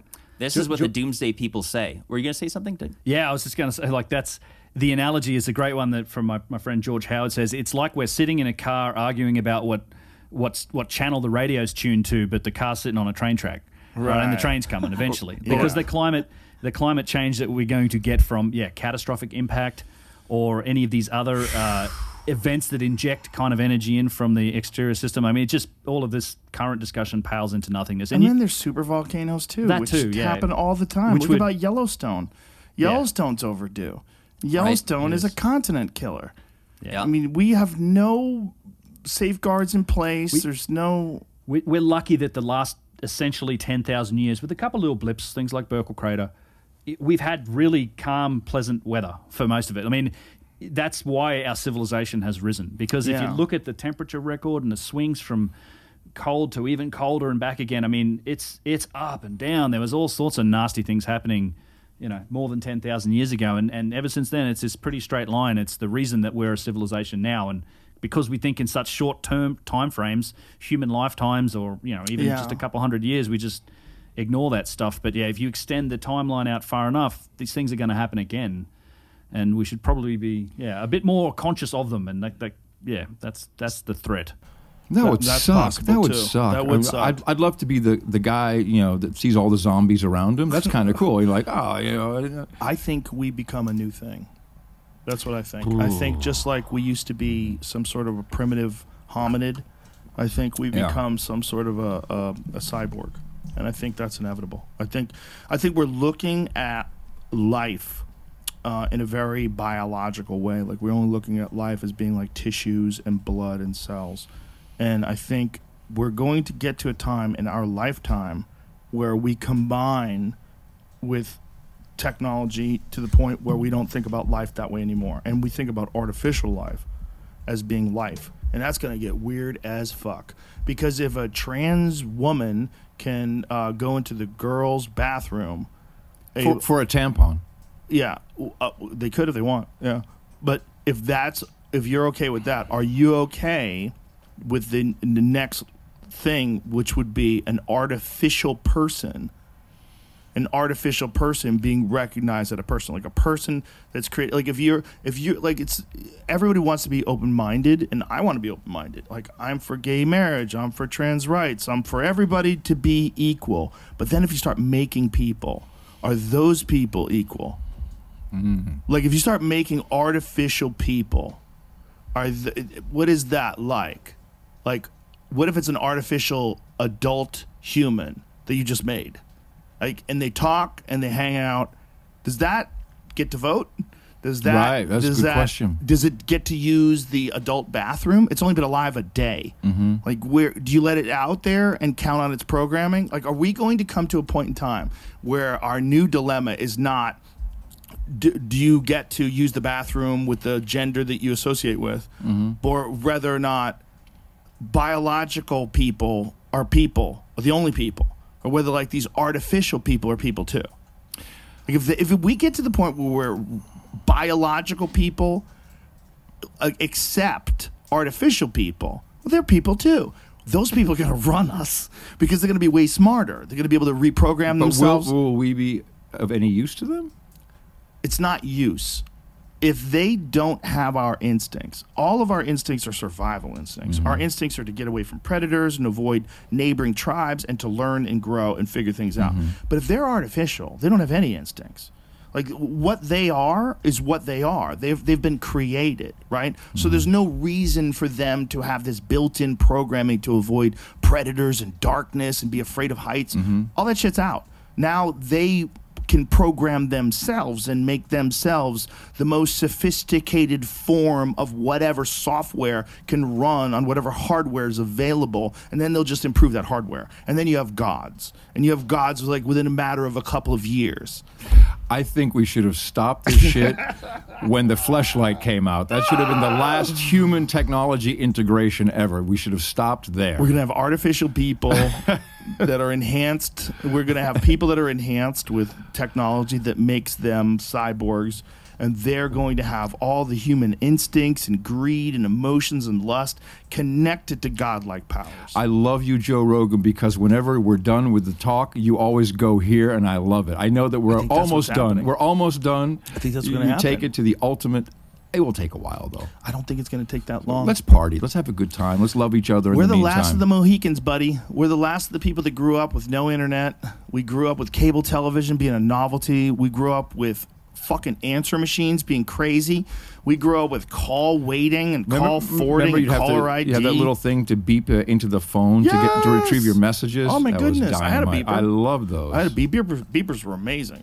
Beepers were the shit. Not even a beeper. It's just a thing. You called your own number. The answering machine. You gave it the tones, and it would rewind the tape, the cassette, and then it would start to play That's your right. messages. You would do it through the tone of your thing. Yeah. And then I had a beeper too. I had one of those for a little while. I had an beepers, earlier cell absolutely. phone. This fucking natural course of progression is unstoppable. And the way people are addicted to TikTok, that ain't shit. That ain't shit. If you want to compared know, to something that gets into your actual mind itself. I think we've discussed it before. There's a book or a manuscript called Industrial Society and Its Future, and it predicted this entirely and where we're going and how this is going to end. And the reason why the author of that document is in jail is because he was the professor known as the Unabomber, and he killed people. That he was so convinced that what he was saying was right that he killed people, blew them up, so that the New York Times and the Washington Post would publish his manuscript, which they did. Yeah. And if you read that, it's on the internet. It's in the library. It's not an illegal book. Or manuscript. It's very interesting because he predicts it with people who are over-socialized and undereducated. Hello. Yep. Hello. That's where we are right now. But you know he was a part of the Harvard LSD studies. Oh, yeah. He totally got MK Ultra. Beautiful. Oh, yeah. MK Ultra'd the shit out of that dude. And Which then, also turns out to be true. Yeah. So it's old shit that is never discussed. And if only they could do that. So I think that's what Kanye is trying to do. He's trying to say we need a conversation about the history of these two tribes. Tribes, all Americans, but tribes, because we're all immigrants one way or the other. And that's not happening. I think that's what Kanye is trying to do. And it's above my pay grade, but there's something there that, he should be able to speak. But oh man, it's just, that's not how the world works, bro. If you just go everywhere and, people also get tired of it. And so, but the answer to that problem is never to just like ban. No, I mean, completely silence, get rid of them, remove them from the platform. Because that's bad. They've come up with some fucking egregious reasons to remove people from social media platforms, like really fucked up reasons. Yeah. So this is just the way of the world. It's the way of the world. You are the exception, which is very, very exceptional. What you are doing is, seemingly you're not a puppet for Putin or a shill for the CIA. It's very exceptional what you do. You are a, dare I say it, a national treasure. Oh, well, that's all sweet of you. Yeah, I mean that. Listen, you're the podfather. You're the fucking dude who originated this thing. You really did. You're the first ever podcaster. You're fucking patient zero. Invented the idea. Yeah. Yeah. Yeah. And where that came from, I don't know. It's just I was. You were there. It was like I saw the iPod. I saw what Dave Weiner was doing. I said, let's put this together. And boom, it was podcasting. And then I just started podcasting so that software developers would come and make applications. And what year was this again? 2004, I think. Wow. So it's 5 years later when I did my first podcast. Well, but I had done a couple of people's before I did mine. Like I did Adam Carolla's. Mhm. I remember Adam Carolla went to podcasting from the radio after he got kicked off the radio. Yeah, he got I was like, he got kicked off, and the oh. next day and that was great. And that was before I did my podcast. I remember going to his studio going, oh, this is crazy. He's got like a radio studio. He set up a radio studio. He could just do the radio on the internet. Well, you invented this, buddy. You Well, did. you're being way too kind. I mean, Dave Weiner, of course, was a part of it, and it happened. I think our genius was we didn't try to patent it or to copyright it, or just let it be what it is. And we'll be free believers in the open web, the open internet, and stay away from anything that's centralized. We're all going to be intertwined into some weird network that's wireless, all minds connected, and you have to opt in. What are you going to do? Walk around naked? Put some clothes on. Everybody has clothes on. What do you do? Walk around with no wire in your head? Everybody has a wire, Adam. Yeah. Get that wire. Yeah. The wire's so much better than not having the wire, and you protect others. Oh, it's, yes. That's right. If you get a wire, and it's good for protect Ukraine. others. It's good for Ukraine. It's good for Ukraine. It's good for transgender librarians in Ukraine. Yes, nuke the gay we whales. specifically support. We have to drill for trans people. We have to drill oil for gay rights. You heard it here first, ladies and Gay gentlemen. people are disproportionately affected by lube prices. Yeah. We have to drill oil. What's for queer crazier, people. that or Jesus is real? I don't know. It's a toss-up, brother. It's a toss-up. Maybe Jesus was real. Yeah. I'm willing to think that maybe Jesus was real. It's just like that he was the Son of God. Like, I need some evidence. I need a little bit of evidence. I will send you Evidence Demands a Verdict. It's a great book. What does it say? It's an outline of all. It really proves with empirical evidence based upon writing and artifacts, etc., that this happened. But how can they? How can you possibly prove? You can never get to the end. Of course not. Right. But you can never prove. You could prove that people believed it. Yeah. But how could you you're prove correct. that someone was actually the Son of God? No. Or are we all? Of course, we're So all then, God. of course he We're was. 100% God. So if he was He was- one of but us, he was the teacher, then he though. was the Son of God, because we're all children of I'm God. with that. I'm with right? that, yeah. Maybe that's the answer. Maybe it's a puzzle.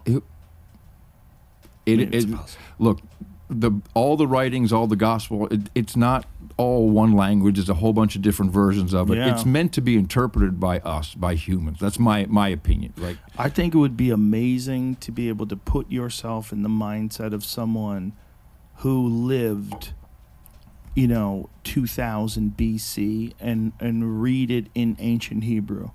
Can you imagine what that experience is like? If you could read it in that language that's both mathematical and also it's like letters double as numbers, and each word has a numerical value to it. Like, that must have been amazing Well, look at the time. pyramids.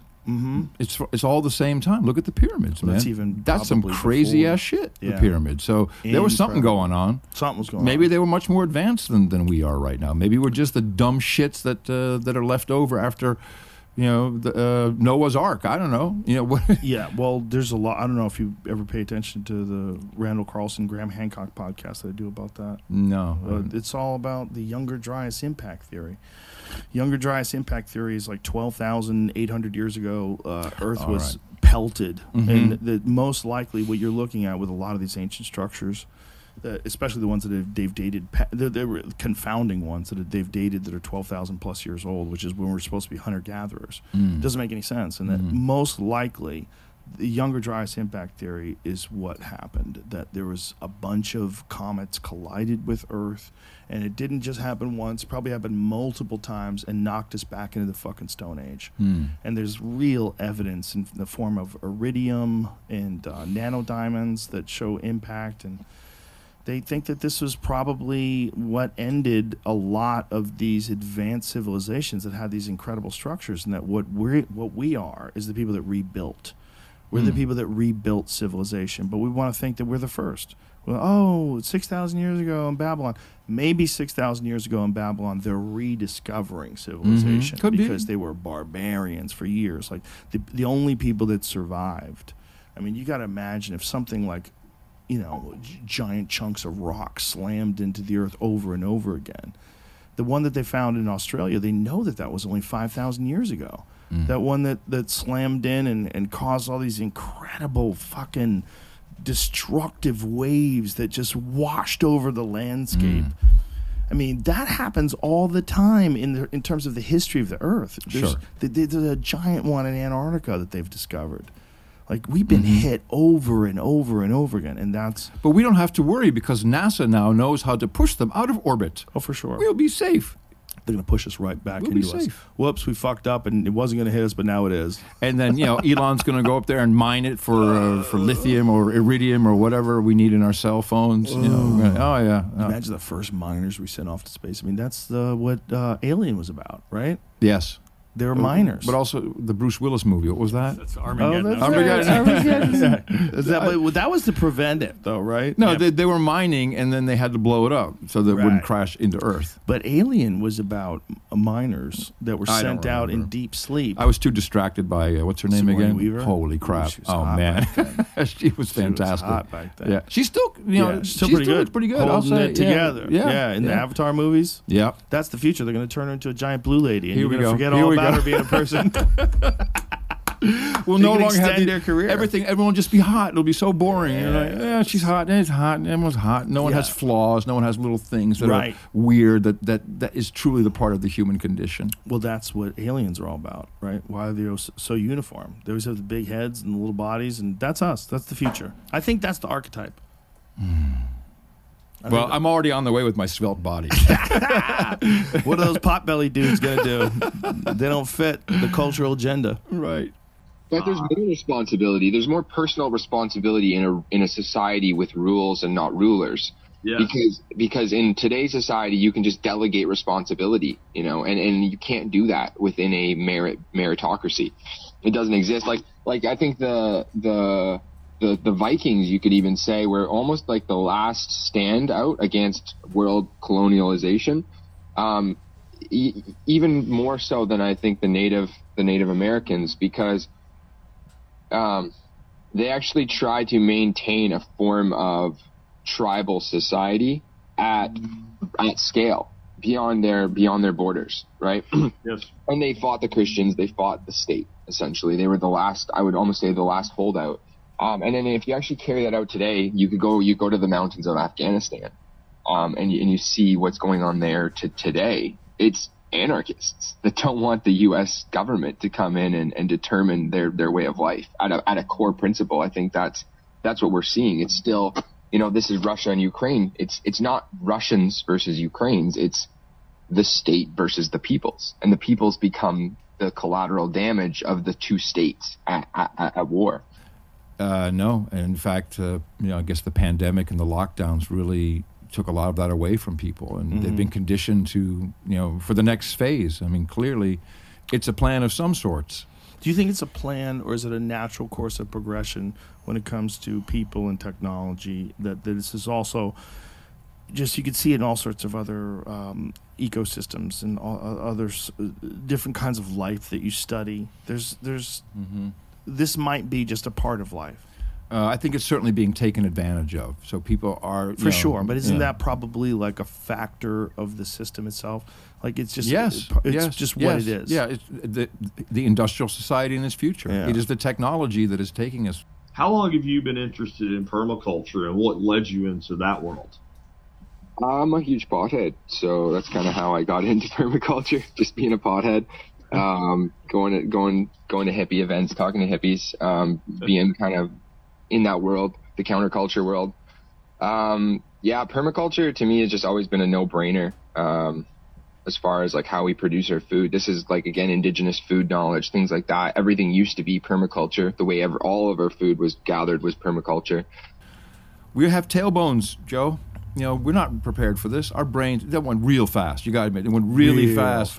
When the cell phone came, and then before you knew it, remember when you couldn't even cash a check from another bank? Yeah. Now we had debit cards. Now we've got that. Apple Pay. In our lifetime, this is a lot of advancement. It's happened so quick. And we kind of the last ones who know what it was like. My daughter's 32, and she remembers a lot of the analog age, and so she's still okay.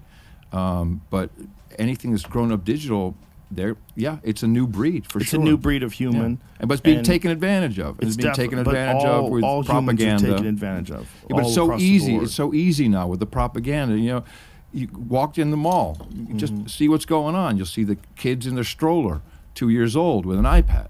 Right. Fuck you, parents. This is not a good idea. It's really dumb.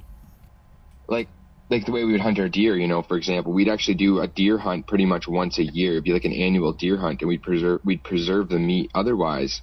And the whole community would come out and they would hunt it. We would spread out across the forest in a big group, and we just walk through the forest, the whole tribe, and they would basically encourage the deer into these natural corrals that we would build in the forest, where they could then be harvested in a center spot. And we always left the opportunities for the deer to get out, right? They weren't like fences necessarily. It was just like that became the route of least resistance. So that's most likely where most of the deer would go. So it was very, very efficient, the way we used to harvest our food, the way we used to grow our food, right? Like the Three Sisters, things like that. Like, this is all permaculture concepts. It's like, how do you put the least amount of effort out, and how do you actually get the most return for the least amount of effort? I think that's the core principle in permaculture. Is that like what you're getting in return for what you're exchanging as far as energy goes? Because an effective permaculture system is better than an agriculture system, and it's better than a gathering hunting system, because you're kind of hybridizing the two of them. You're letting the natural system do all of the care for you and the tending for you, and then you're just coming through and reaping the benefits, essentially. But it's inevitable. This is what's fun. I'd like to leave on a high note. I don't think there's any way of avoiding this integration between people and technology. I gave you my answer earlier. That's the only. Jesus. That's right. Praise help me, Jesus. Help me, Jesus. Help me, Jesus. You might be right. If we might be the only way out for the Last of Us biologics. Yeah, we might be the last biologics, because we'll love each other and we'll have understanding for each other. Yeah, they won't even have emotions. They'll give up on emotions. No, so emotions just make you cry, bro. You don't want to cry. Come on, be happy all the time. Be happy all the time. If you could just like never be depressed and be constantly in a state of like elevated serotonin and dopamine, would you take it? Yeah, I mean, I've been reading a lot of things on pre-colonial times. I've been reading specifically recently 1491. And one of the things that amazed me is there were literally laneways cleared from where the buffalo were in the central United States into the southeast and northeast, where buffalo were driven. The pound makers, though. The pound makers. Right, but that required trade and cooperation between multiple tribes, because you don't just like roll in and do that unless you have some level of cooperation. And then the animals that actually were on the East Coast, they could never get up to, not really the East Coast, but the north and southeastern regions, they could never get up to the levels of population that they would have had in the Great Plains. It just isn't the same ecosystem. So they were harvested, in moderate numbers so that they could be maintained prior to them being wiped out. Yeah, the wood buffalo are actually a different subspecies entirely because of their difference in area and in region. It's funny you bring up the buffalo pounds out west. That's actually the avatar I've adopted online. Chief Poundmaker. He's a Cree chief.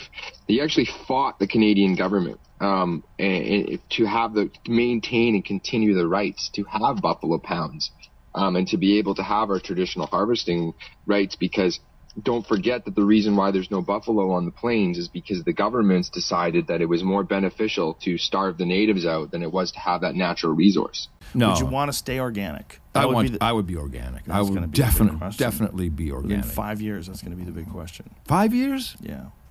Wow, that's a pretty short time frame. I think in 5 years, someone's going to come up with something. I mean, they're going to be able to interact. Maybe it's just something you wear. Maybe you don't even have to fucking put it inside your head yet. Maybe. Yeah. Yeah. Absolutely. And that's that we could go all kinds of crazy stuff like refuting overkill hypothesis and whatnot, but I want to keep moving on the subject that we planned, because I mean we're just in sync here on this. Want a little bit though on ancestral health, because I know that came up a lot in the interview that I listened to that you were on where I found you. What does that term mean to you? Yeah, I think really it comes down to the core principle that the natural state of the human organism is health and healthy. And we've been basically tricked into thinking that it's not. that we're basically at a default state of disease and we need all these interventions to prevent disease? Just something that uses a frequency that affects the way you think. Basically, Soma in A Brave New World. If you read that, it's Soma. Yes. That's exactly what. I mean, yeah. Will people go for that? Absolutely. But right now, we as humans, the organic humans, have a responsibility to call this shit out and say, "Hey, hold on a second. This is where it will go with your kid if you treat it like this and you give it this upbringing." So sports, all kinds of stuff you can do with your kid that cannot involve technology. Kick a ball, anything, do anything, ride a horse. I don't know, do some shit. We're the last of the Mohicans, Adam Curry.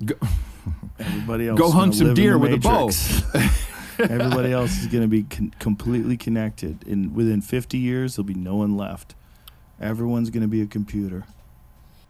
And it's actually the opposite way. I think where our natural state is whole.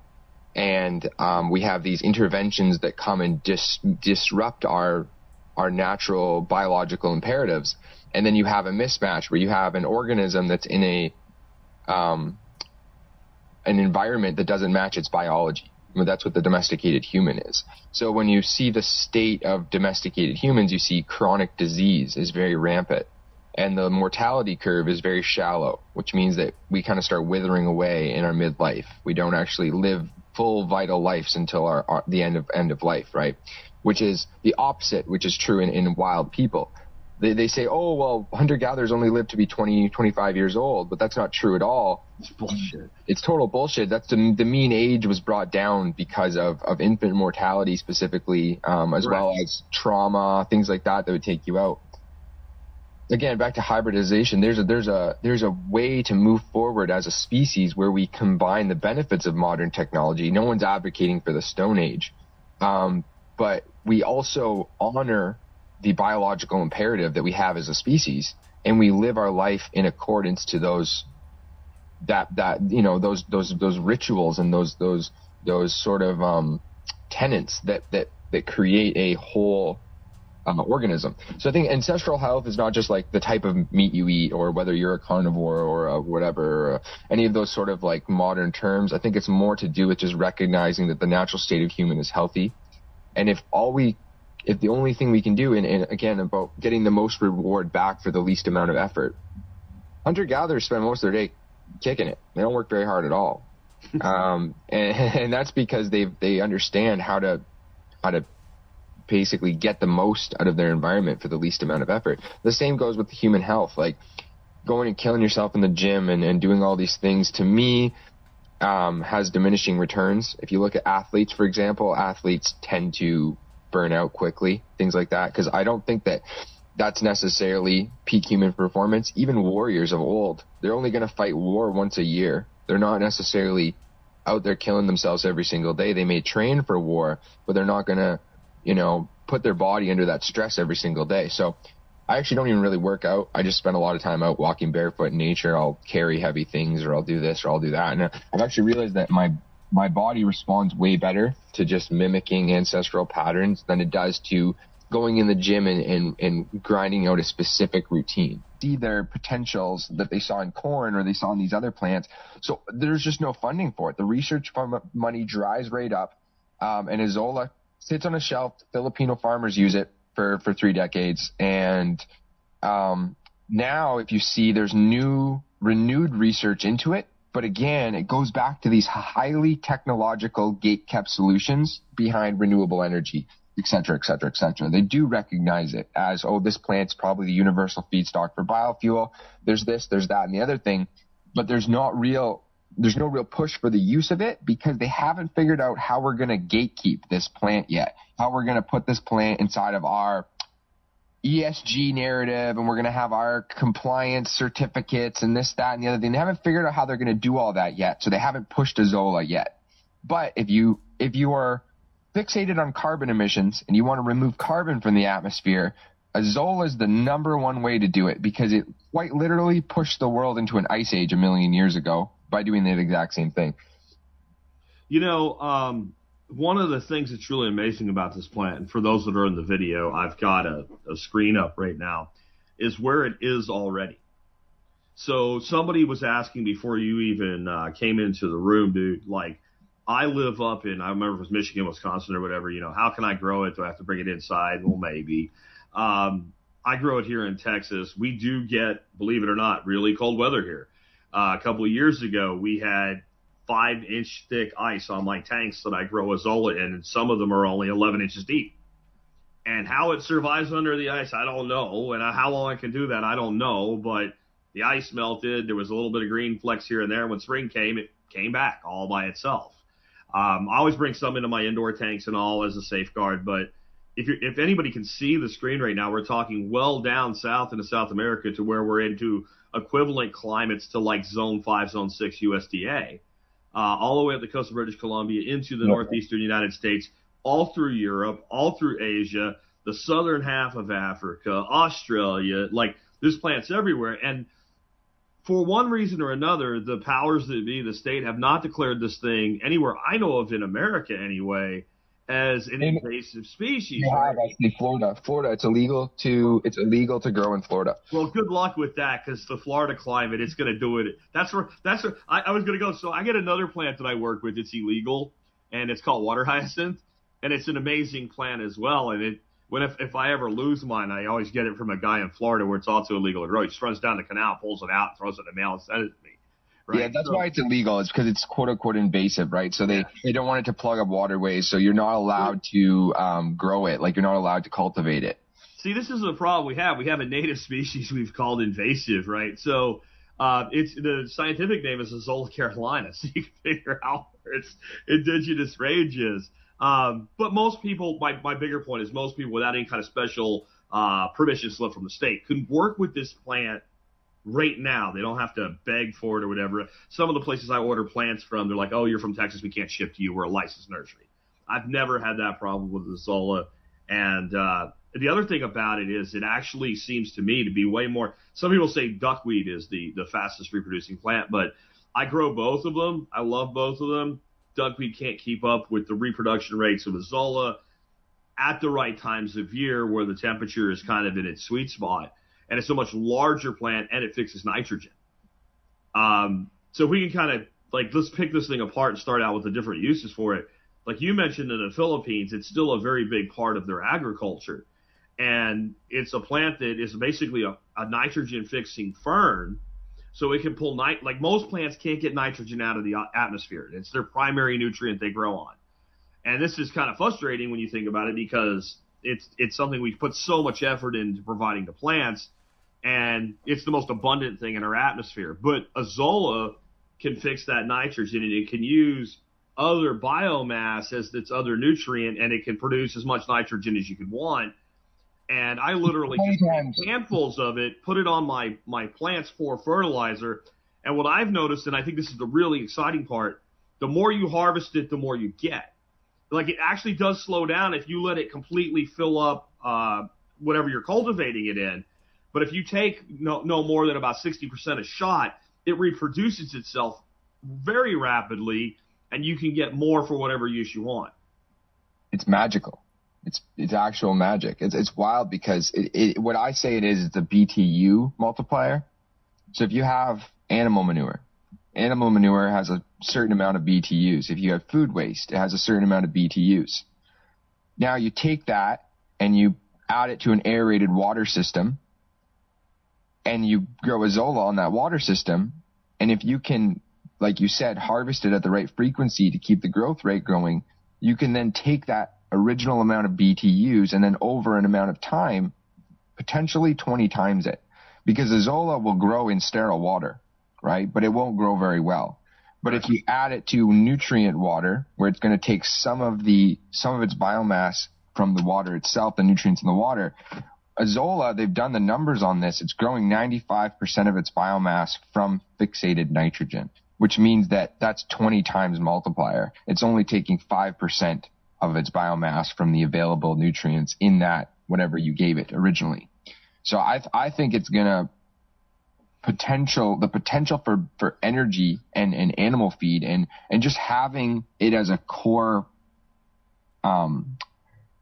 feed supply for whatever operation you're running, whether you have a citadel, you have a ranch, or you have a for-profit cattle farm, a dairy farm, whatever it is. I think that this plant could be plugged into all these agricultural operations.